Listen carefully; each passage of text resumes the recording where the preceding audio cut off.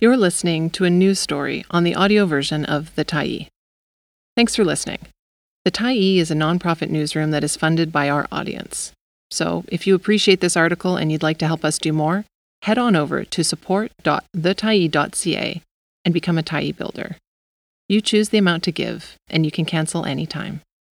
Are high-rises really bad for your health? By Akila Menon, October 13, 2022. In the midst of a Vancouver civic election where housing is a hot issue, Vancouver councillor and mayoral candidate Colleen Hardwick stated that high-rises are not good for people's physical and mental health. Hardwick made the assertion during an interview with Tyee reporter Jen St. Dennis, claiming there's been so much work done showing what she said was correct. What did Hardwick consider a high-rise building? One where you take elevators that go to floors and people stop interacting with one another. And what specific research could she point to in support of her views? Hardwick cited a Vancouver Foundation report from 2012. Curious to know more, we started by reading that document. The Connections and Engagement Report surveyed 3,841 people across Vancouver and aimed to measure connections and engagement on 3 levels: personal friendships, connections to neighbors and neighborhood, and people's relationships and attitudes towards the larger Metro Vancouver community.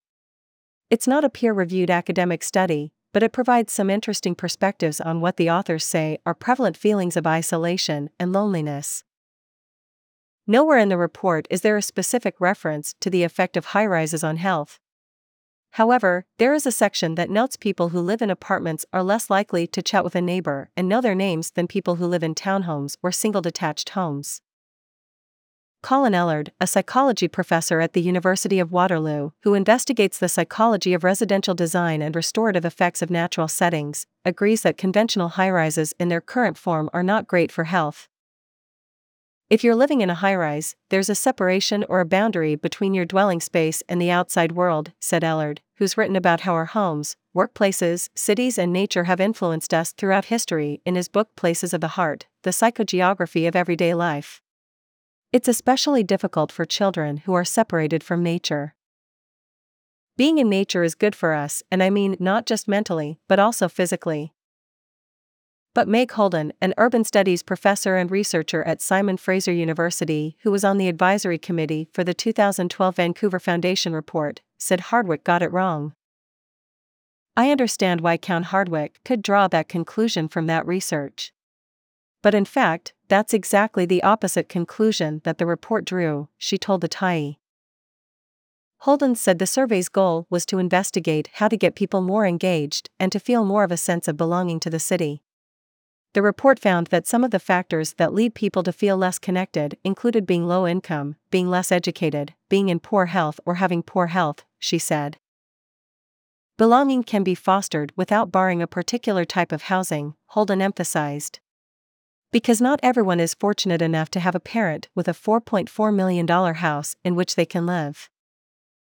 Last week, we asked Hardwick to expand further on her views about health and building types.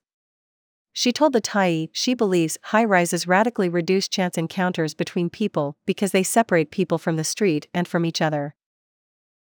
Ground-oriented housing typologies are ideal, she said, referring to housing that allows a resident to reach their place of residence using stairs, perhaps, but not an elevator. Such buildings can have many units.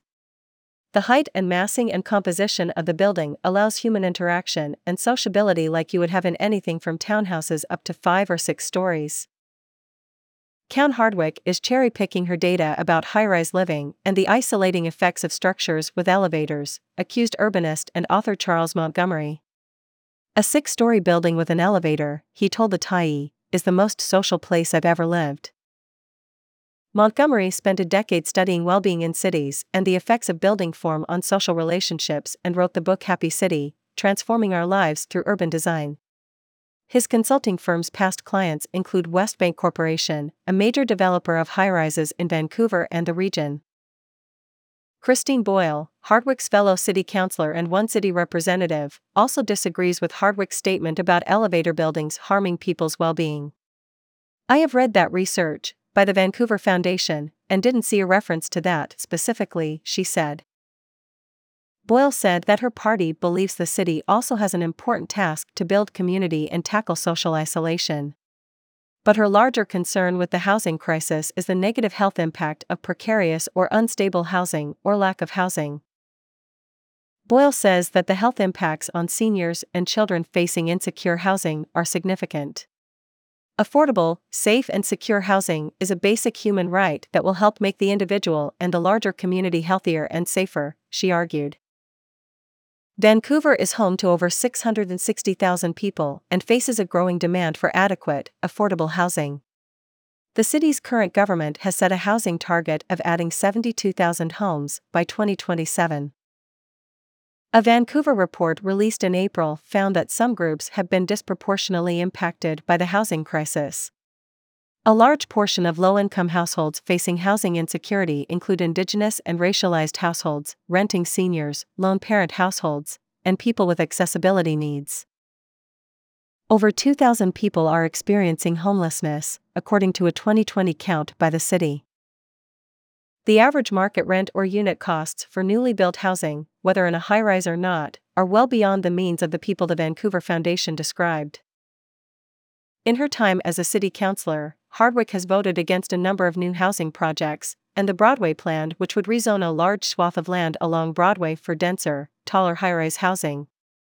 Hardwick is quick to point out she has voted yes to other housing projects, including a detox center in East Vancouver and social housing developments.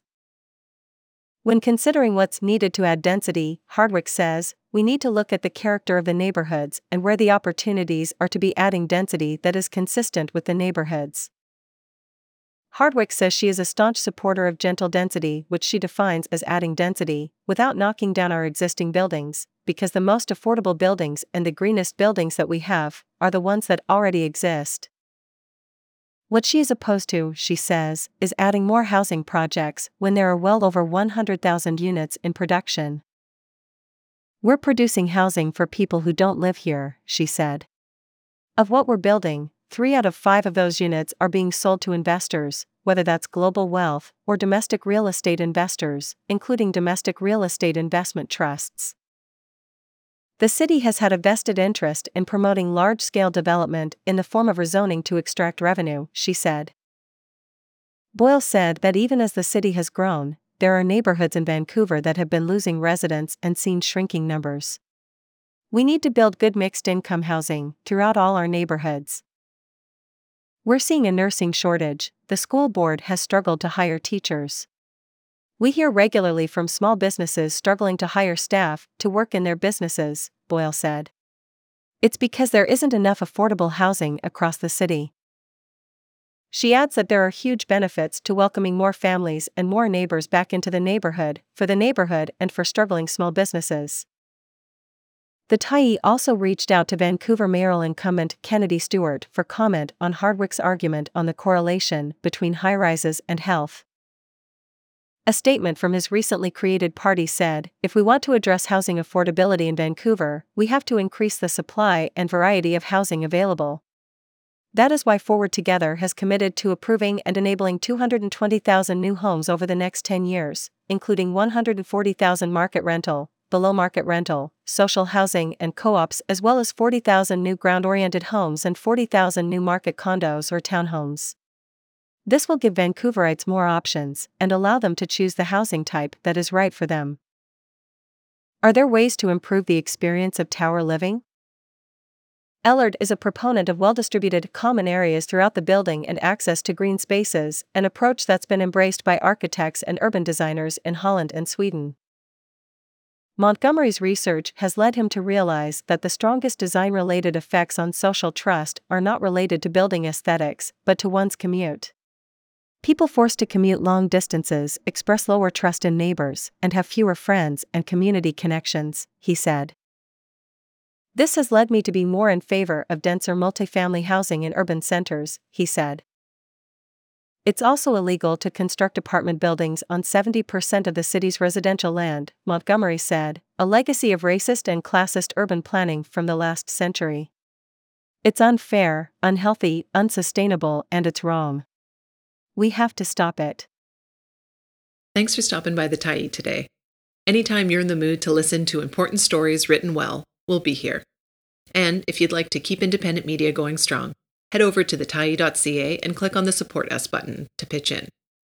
Finally, big thank you to all of our Tyee builders who made this story possible.